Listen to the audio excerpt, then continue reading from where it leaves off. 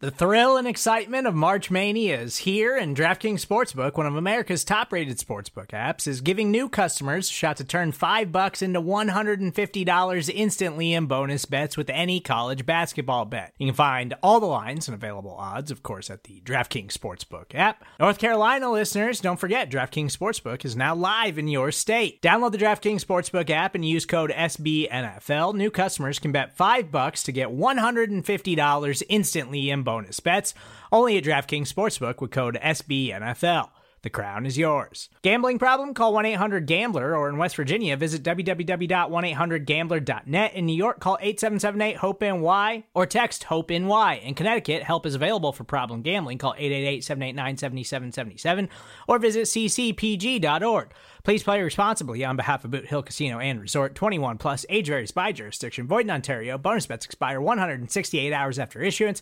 See dkng.com/bball for eligibility, deposit restrictions, terms, and responsible gaming resources.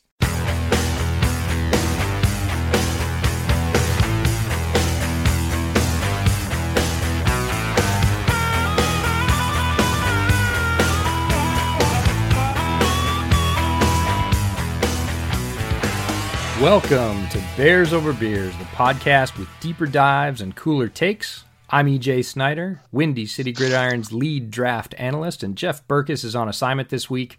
So luckily, in his place, I am joined by Windy City Gridiron's large man in charge, editor-in-chief Lester Wiltfong Jr. Lester, how are you tonight?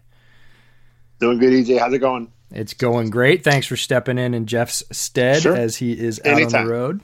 Oh, happy to have you. This is good times. Well, it's good times to have you on the podcast. It is the best of times in that you're on the podcast, and the worst of times that we have to talk about the Saints game, recap that a little bit, talk about where that leaves the Bears, and then we'll get into the Chargers preview, which we hope is a little bit more hopeful. But as you know, this is Bears Over Beers. So last time we had you on the show for the preview show, you didn't bring a beer. I know. So what'd you bring this time?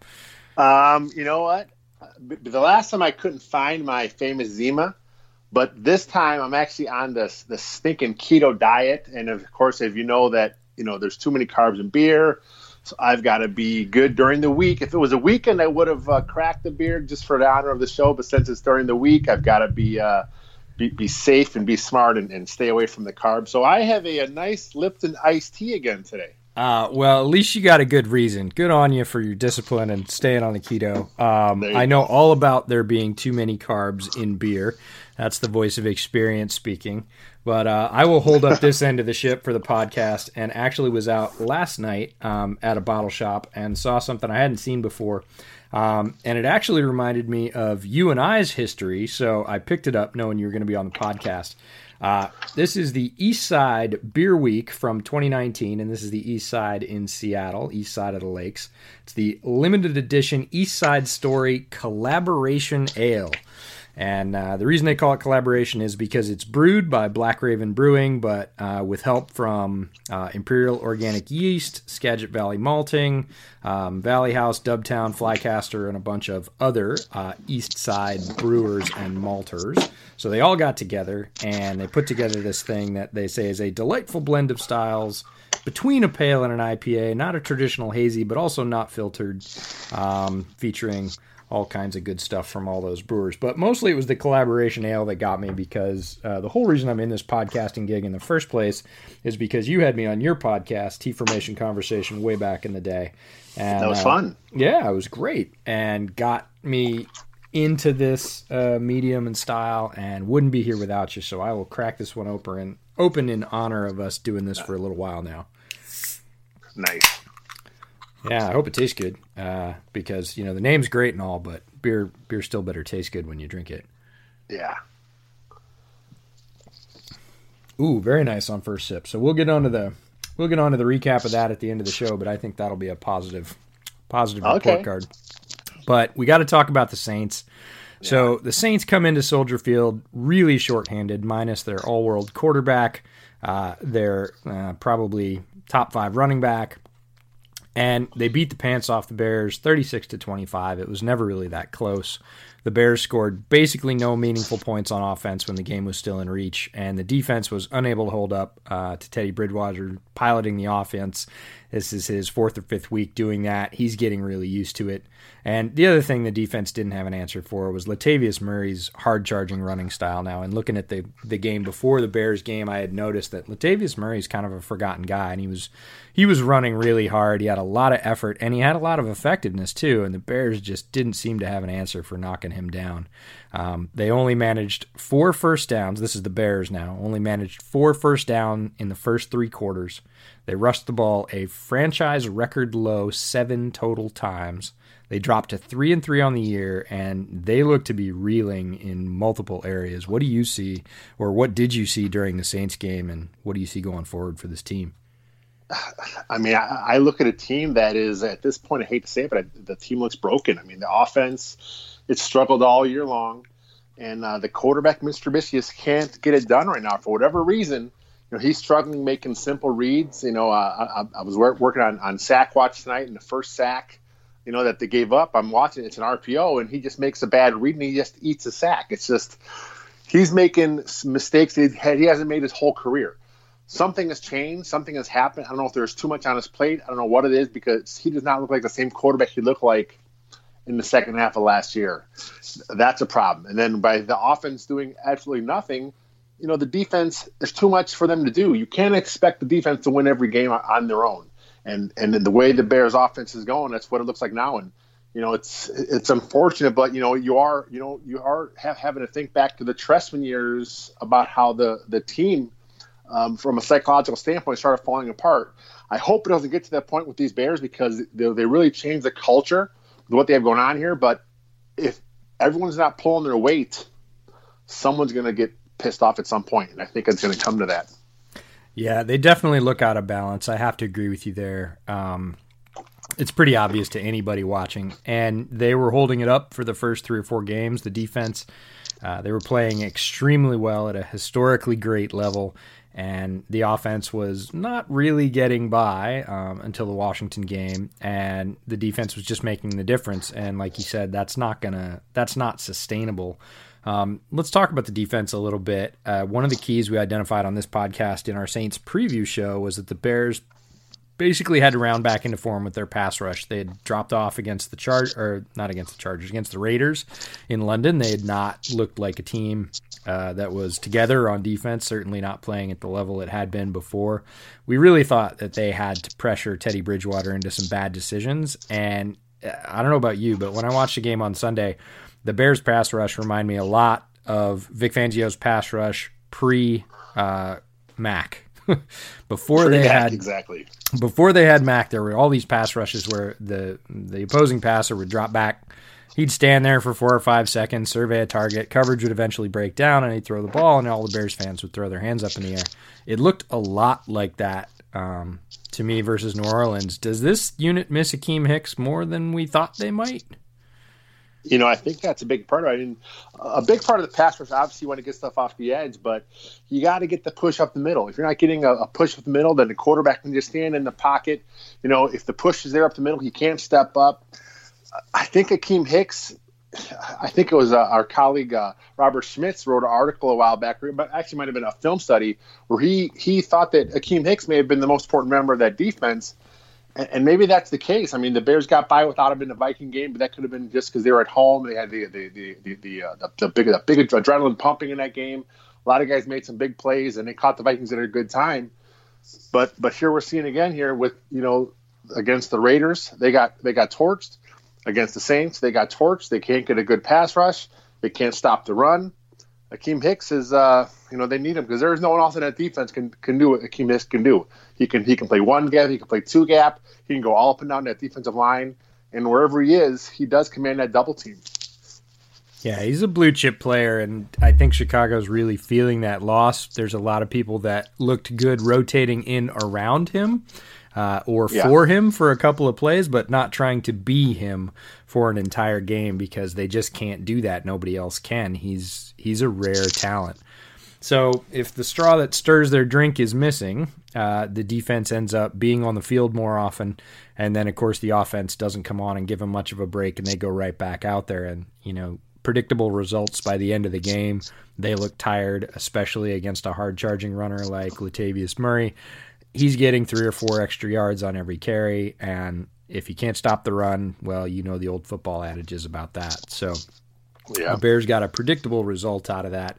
Is there anybody on offense? We'll talk about Mitch in a second, but is there anybody on this offense playing well besides Allen Robinson? Because Allen Robinson looks like an absolute stud. We predicted that before the season. He's catching just about everything. He did drop one on Sunday, and I was wildly surprised. I think I might have even gasped out loud at the bar because I was like, that was 12. He dropped it. Doesn't feel like he's dropped one all season. He's been open consistently, so we don't need to talk too much about Allen Robinson. He's playing at a really high level. But is there anybody else that's really pulling their weight on the offense right now that you see?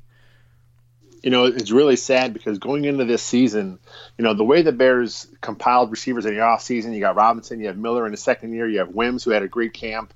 You have Gabriel, you have Cordell Patterson, who was supposed to fill a nice little niche role here as a fourth or fifth receiver.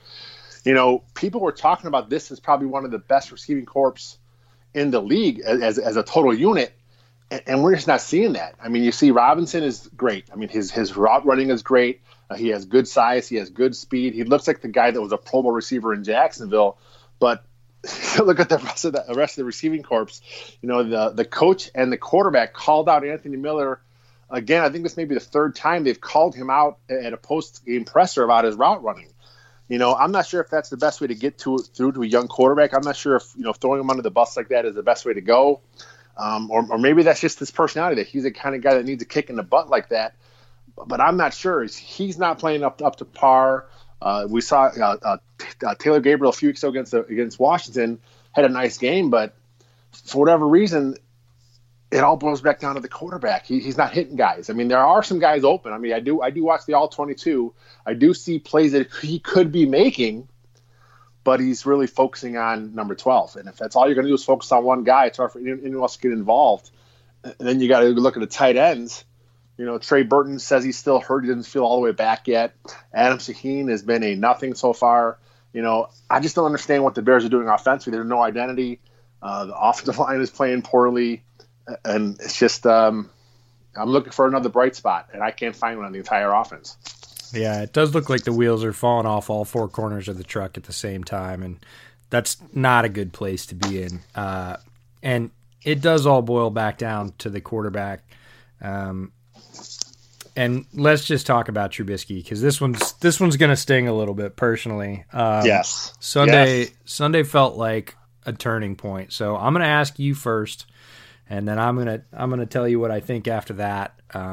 But we're gonna go a little bit deep here. We don't do hot takes on the podcast, but we do takes, the well-informed ones, the ones that take a while to bake. And this one's taken about 3 years to bake, and I've got one, but I want to hear yours first. So, what's the current state of Trubisky, and can they go anywhere from here with him starting?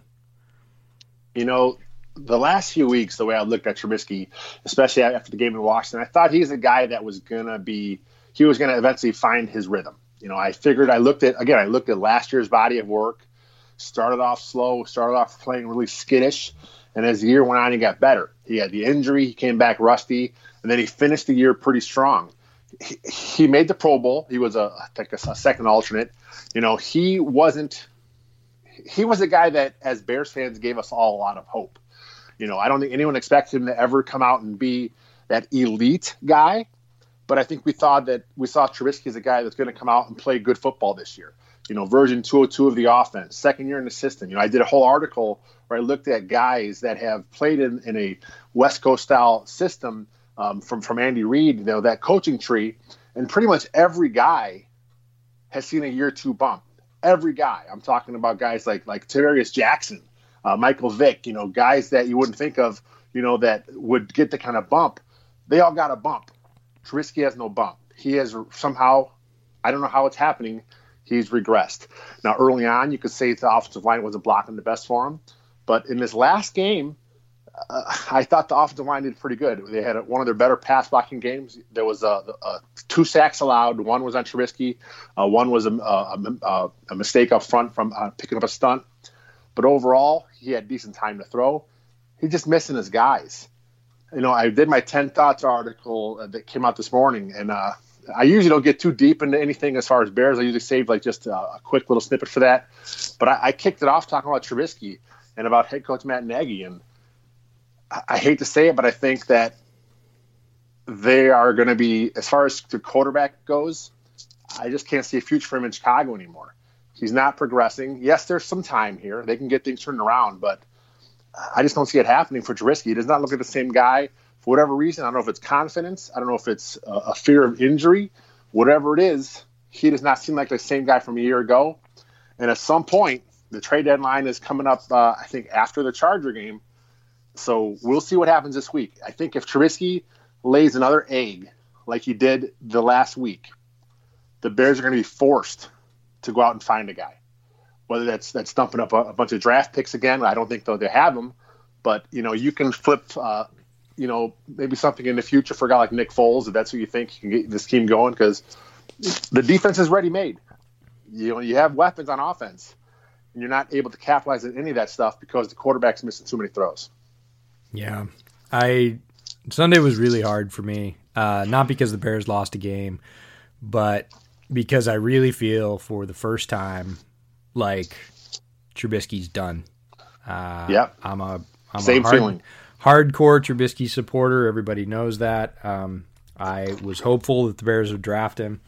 And a lot of people are going to pile on this and say, see, you didn't know what you were talking about. And that's okay. I get it. We all miss, but nobody thought I missed during the Philadelphia game in the playoffs last year. Down the stretch, he improved certainly through the middle of the season and definitely in the last quarter of the season. He looked tremendous in camp. He looked calm, composed. He was making the right choices. Physically, he looked very, very good. Everything was pointing up. Everybody had green arrows for Trubisky and saying year 2 of the system, one more year being removed from not playing that much in college, great production in key spots during a huge game at the end of last year. There were just a lot of arrows pointing up for Trubisky. And then something happened. And I don't know what happened, and I don't really want to speculate because I don't know. You're not inside a guy's head. You're not in the locker room. You don't know. But he didn't play for the preseason because Nagy rests his starters. And really from the very first game, from the Green Bay game, he came out and he just didn't look right. Now, some people will point to the Washington game and say, oh, he was getting it right. Well, he looked better in the Washington game, but he certainly didn't look dominant. He looked okay. No. He looked competent, which is a far cry from what he's looked just about every other week that he's played when he's been healthy. But this last week, healthy or not, he looked like he was moving pretty well. He had good zip on the ball. That was impressive. I've had a similar injury, and I know how much it hurts, but he had great velocity on the ball. He just looked lost. He looked scared. He looked like he didn't know what he was doing, and he didn't know how to find out. And Matt Nagy's seen this for a while now. He's been scheming plays up that have gotten some running room, have gotten guys open. Anthony Miller, famously this season's been pretty wide open when he hasn't been running wrong routes. The other guys are starting to see it too, and you can start to see the receivers quit a little bit because they just don't believe that Mitch can get it done. And for whatever reason, I'm here to say Mitch Trubisky in his current state, which I believe is broken, and I don't know if that's mentally broken, physically broken, confidence broken, something broken, but he is broken. He does not look at all like the guy that we saw last year that was able to mount point scoring, near game-winning drives at the end of games. He can't even do the basics right now. He can't get the right read on an RPO. He can't hit a first read that's schemed open in the offense. That's high school stuff.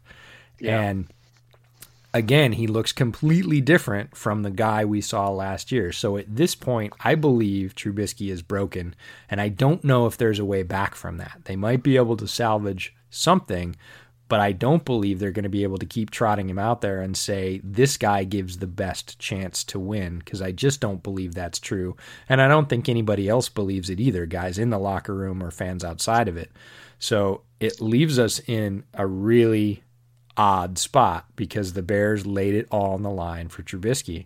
They brought in Daniel as a person who wouldn't challenge that supremacy, who knew the offense, but let's be honest, is not a great player. He's not going to win a bunch of games for you. And don't even get me started on Tyler Bray. We're not going to talk about the Tyler Bray experience. So there's nothing in the cupboard. If Trubisky's not the guy, and we've just said, or I've just said that he's not the guy right now or really going forward, I don't see a path going forward. I don't know how you fix what's going on with Mitch.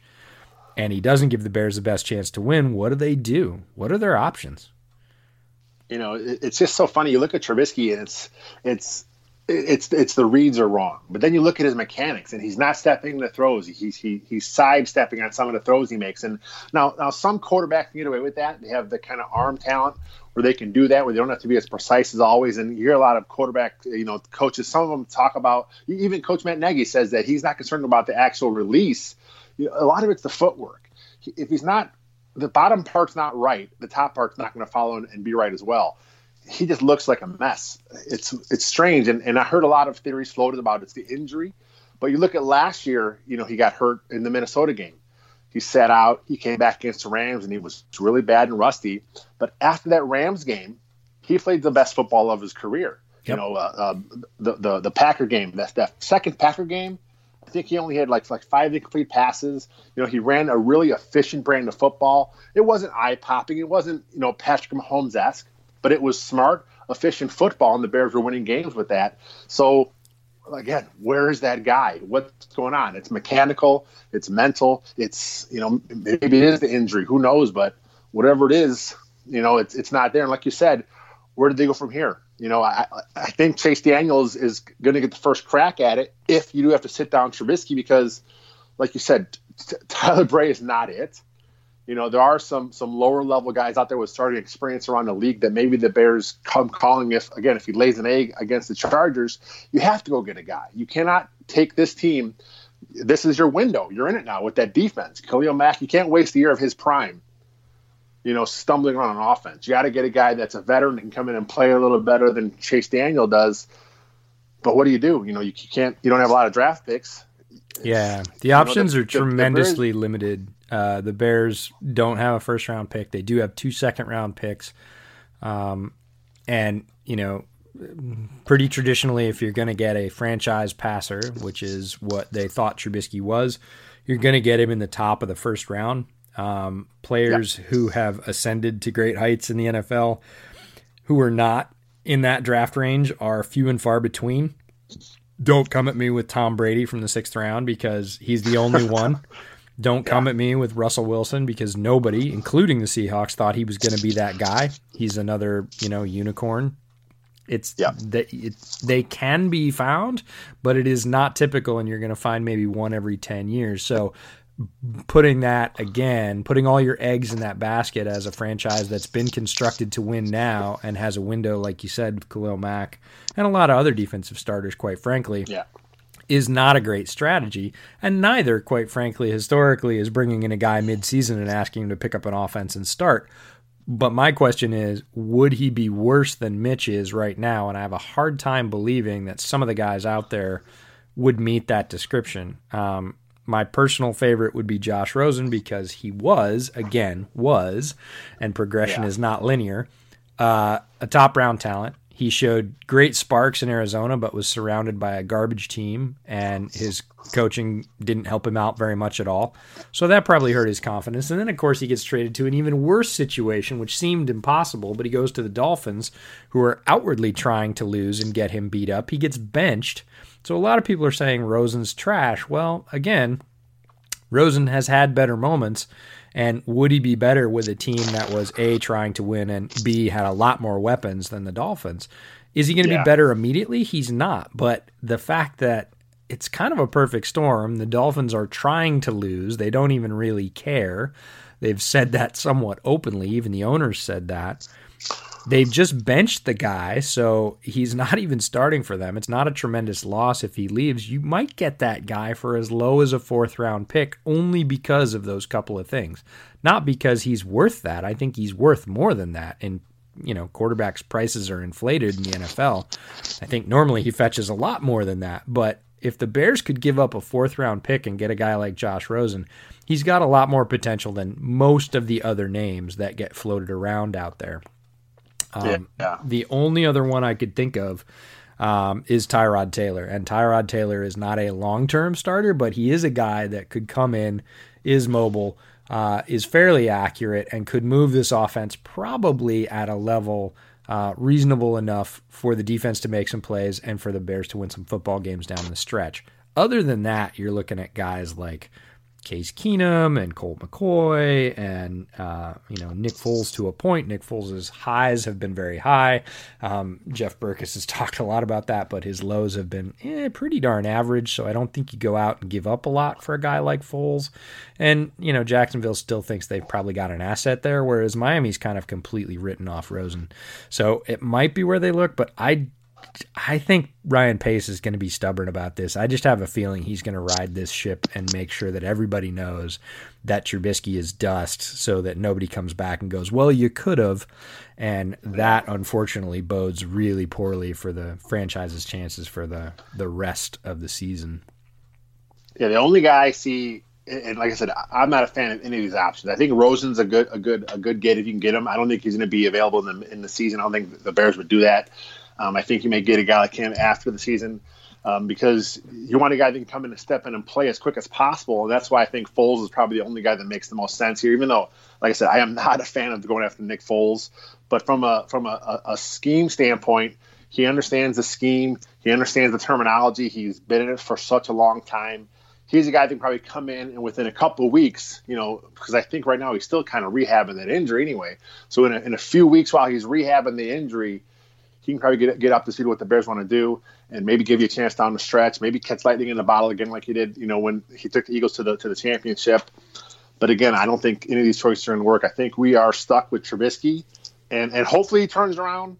I have my doubts, but I think at this point, what are your options? Yeah, at this point, I've gone from supporter and let's see, Jeff and I, and you even on the preview show, we talked about that this was really give him the season, see what happens, and we'll know after the season. Well, we gave him half the season, and I really don't think it's a hot take to say we know what's going on and this ain't it. And that one hurts. So We'll leave that sit for a minute, let that sting. I'll see if I can wash it away with some of this collaboration ale. We'll take a quick break for an ad, and then we'll come back with our Chargers preview.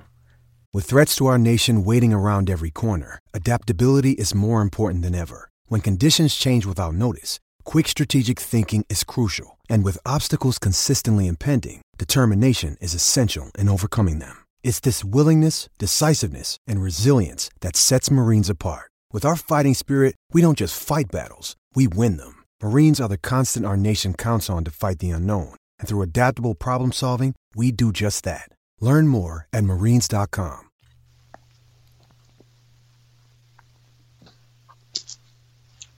All right, so out with the old and in with the new. Got a brand new week, another Bears game coming up. You typically want to be pretty excited about that. It's pretty tough after what we just talked about. But let's give you a little Chargers background. LA is 2-5, currently last in their division, losers of their last 3 in a row. They come in on the road needing to get their own ship right. Injuries have been a major problem, as always, for this franchise. I've talked about that. I went on a rant on the podcast a couple weeks ago about that. I heard that. Yeah. I heard that one. For another franchise that has forlorn fans, just look to the Chargers, man. They've dealt with a lot, but in general, they're not doing great, but they have been able to score at least a little bit, 13, 17, and 20 points in the last 3 weeks, and normally that doesn't seem like enough to beat anybody in today's NFL, but right now the Bears don't look to be able to score points on offense at all, so I think the Chargers might be a little bit hopeful even with those numbers. Overall, the team, this is the Chargers now, for points, they're scoring 20 points a game. That's 24th in the NFL. They're racking up 367 yards. That's 14th right down the middle. Their pass yards, 293 per game. That's 3rd in the league. So Phillip Rivers still airing it out, even without some of his top receiving targets. However, their rush yards, 74.3, 27th in the league. not very good. So if the Bears' rush defense is going to get healthy against a team, seems like LA might be the one. What have you seen from the Chargers so far this time, boss man? They're struggling. I mean, you said it. They have a lot of injuries on that team right now, and that's one big reason why they're doing as bad as they are. I think a lot of people, had them as their sneaky pick to take the West. I mean, this team was, I think, second only to Chiefs last year, and I think it was by a tiebreak thing. That's a very talented team, very good roster top to bottom. But they've got so many injuries, and then of course they had the big holdout with the tailback Melvin Gordon. You talk about how the Bears may get lucky and catch them, because they can't run the ball. Maybe Melvin Gordon's now getting himself back into shape and he's going to come out and just have a great game against the Bears. I hope it doesn't happen, but I mean, that's possible. I mean, he is a really talented runner. But then they have Austin Eckler. He's not doing a lot on the ground, but he has, I think, close to 50 catches right now at that running back spot. So Philip Rivers will throw it all around the place. And you got to hope you can get to him and get him off his spot, because he's one of these guys that will stand in the pocket. He wants to stand there and hope he has protection. That's what he wants to do, and he wants to just pick you apart. Yeah, Eckler's an interesting guy to keep an eye on. Of course, Melvin Gordon could be getting up to speed, but Eckler's got 69 rushing attempts for 248 yards, 3.6 a clip, which is nothing to write home about, 3 touchdowns. Then you look at his receiving statistics. He's got 49 catches for 488 yards. I was close. I said about 50. Look at that. Yeah, look at that. And 10 yards per reception and 4 touchdowns, so one more than he has rushing. He's 7 total touchdowns. If you look at his total stats, he's up over 700 yards, almost 750. And his long for receiving is 55, so he can break one. He's been a fun surprise, really, for folks outside the LA market. Folks inside got to see what he could do a little bit last year and aren't that surprised. But Eckler's a name to keep in your sights that the Bears are going to have to contain. Not a statement I thought I'd be saying, but there you go. They've got a lot of talent.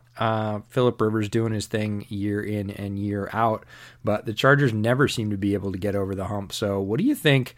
3 things the Bears need to do well to compete in this game. We've talked a lot about the offense. Let's kind of start with the defense. What's one thing you think the defense has to do against LA to really keep this game competitive? I kind of touched on a little bit there, but they got to get after Philip Rivers. Khalil Mack, I think, has been held without a sack now for 2 games, straight games.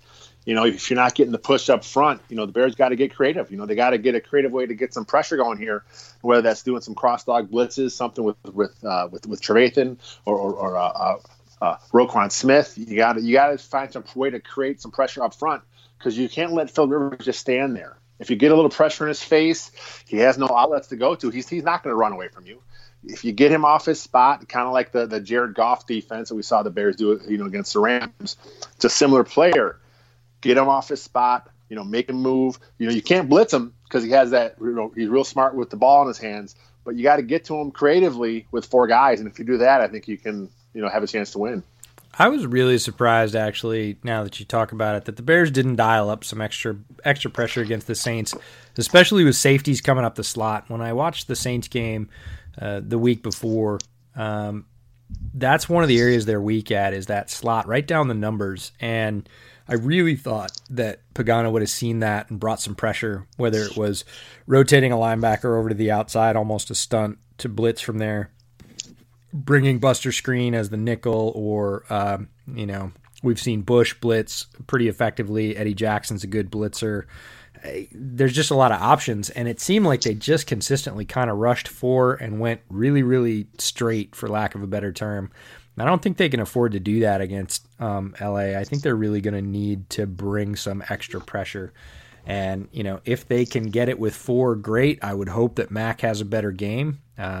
Certainly, Chargers can pass. Their passing rank says that their pass blocking is pretty good. But if they're not able to run, they're going to be forced into that pass, and that's going to be more opportunities. The Bears just have to make something of those opportunities once they get them. They can't give Rivers that 4 and 5 seconds that they gave Bridgewater. If they do, he's going to carve them up like a Thanksgiving turkey. Yeah, I mean, one of the things is if your offense can't score, then you're not going to get them in a situation where they're forced to pass. So I think if the Bears, if they can't do anything on offense, and the Chargers have no reason to press. They're going to just casually run their offense. They're going to try and run the ball a little bit with Gordon. They're going to do some play action stuff. If you can hopefully force them in a situation where they have to pass the ball, which I'm not sure the Bears can do that because they're not scoring on anyone right now. So it's just as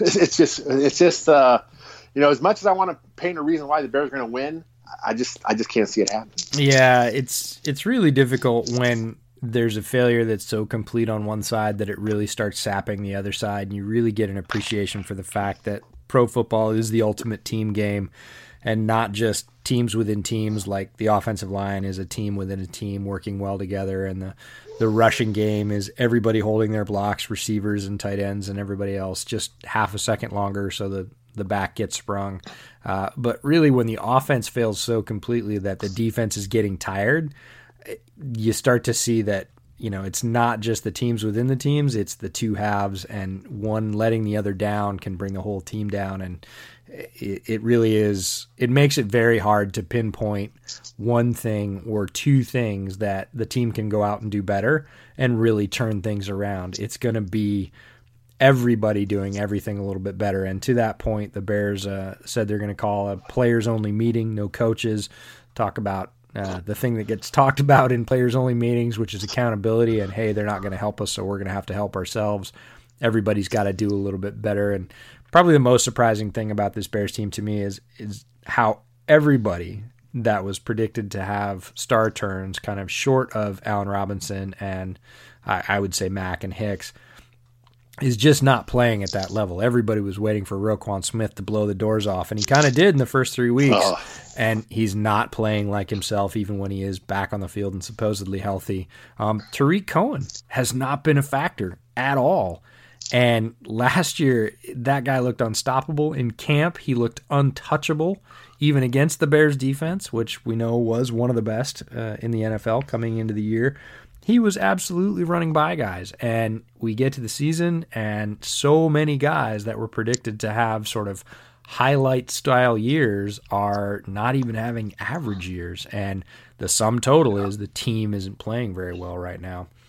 So I like the idea of getting to Rivers. I think stopping the run is important. I don't think it will be that difficult. I think the Bears will be up to that challenge. Again, the Chargers aren't blowing anybody's doors off. They are on the road. I don't know what the weather is predicted to be for the game, but it's probably a little bit colder than the Chargers might like.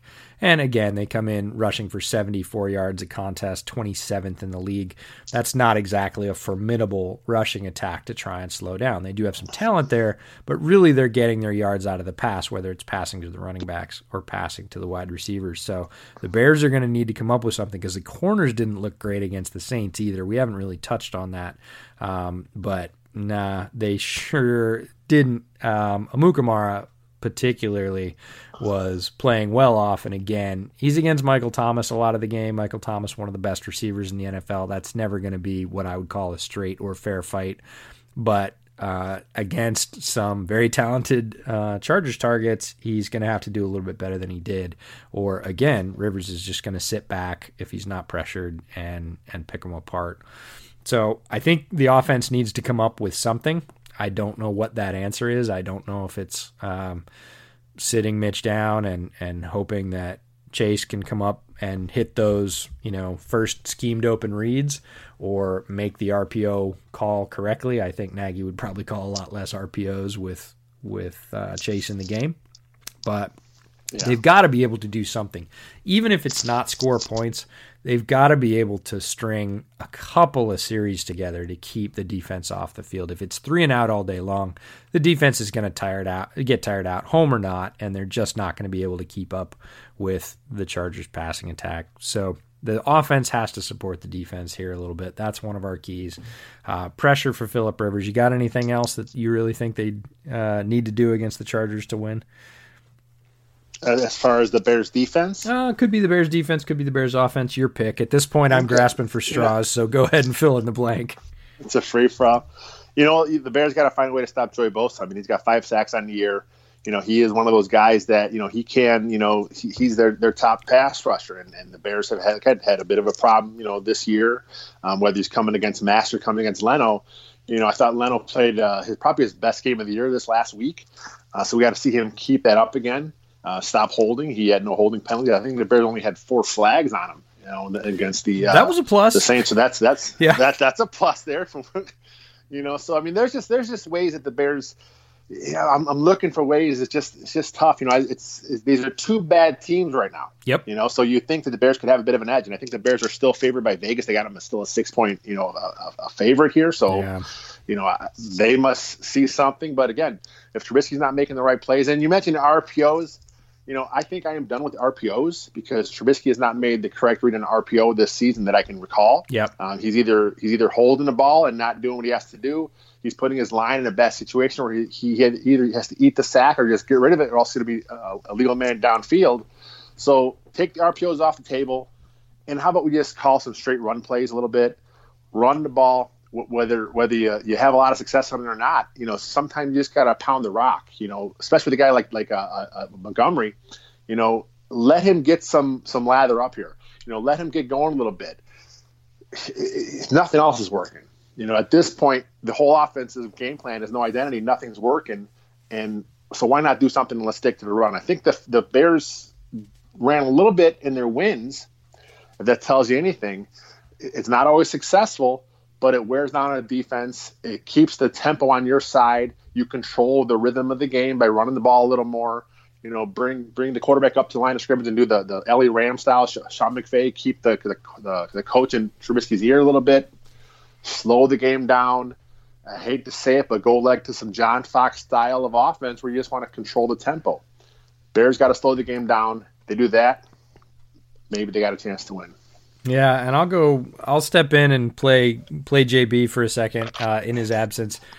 Big fan of play action, and if they are running the ball with straight run plays, they can still have dimension with their offense running what we'll call straight play action plays, not RPOs, but play action runs and passes. And that's going to give whoever's at quarterback half an extra second. Now, that's been bad news for Trubisky. He's been much better in snap decisions than he has been when he has any kind of time, because as soon as he gets off that first read, which is, past that 2-second mark, he's looked hopeless. He hasn't been a threat to run. He hasn't been decisive that way. At this point, I'd take even that. So maybe if Daniel's back there and they commit to running the ball. The run game's been a mess. We haven't even talked about that. We'll stay away from that for the moment. But commit to running the ball, pounding it a little bit, favors their personnel a little bit. They've got some maulers at center and guard now, Coward in there.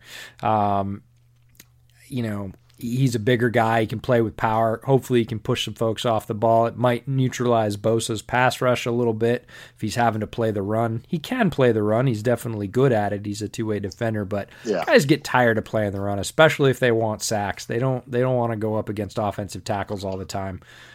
They'd much rather blow by him and try and hit the quarterback.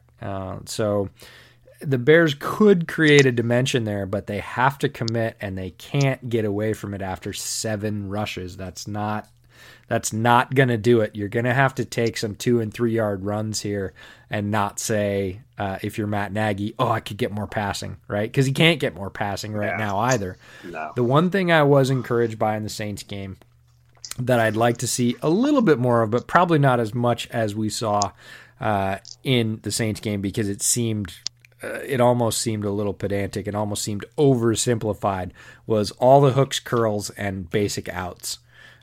Those are about the simplest routes that receivers can run. That's why you see a lot of high school offenses run those routes.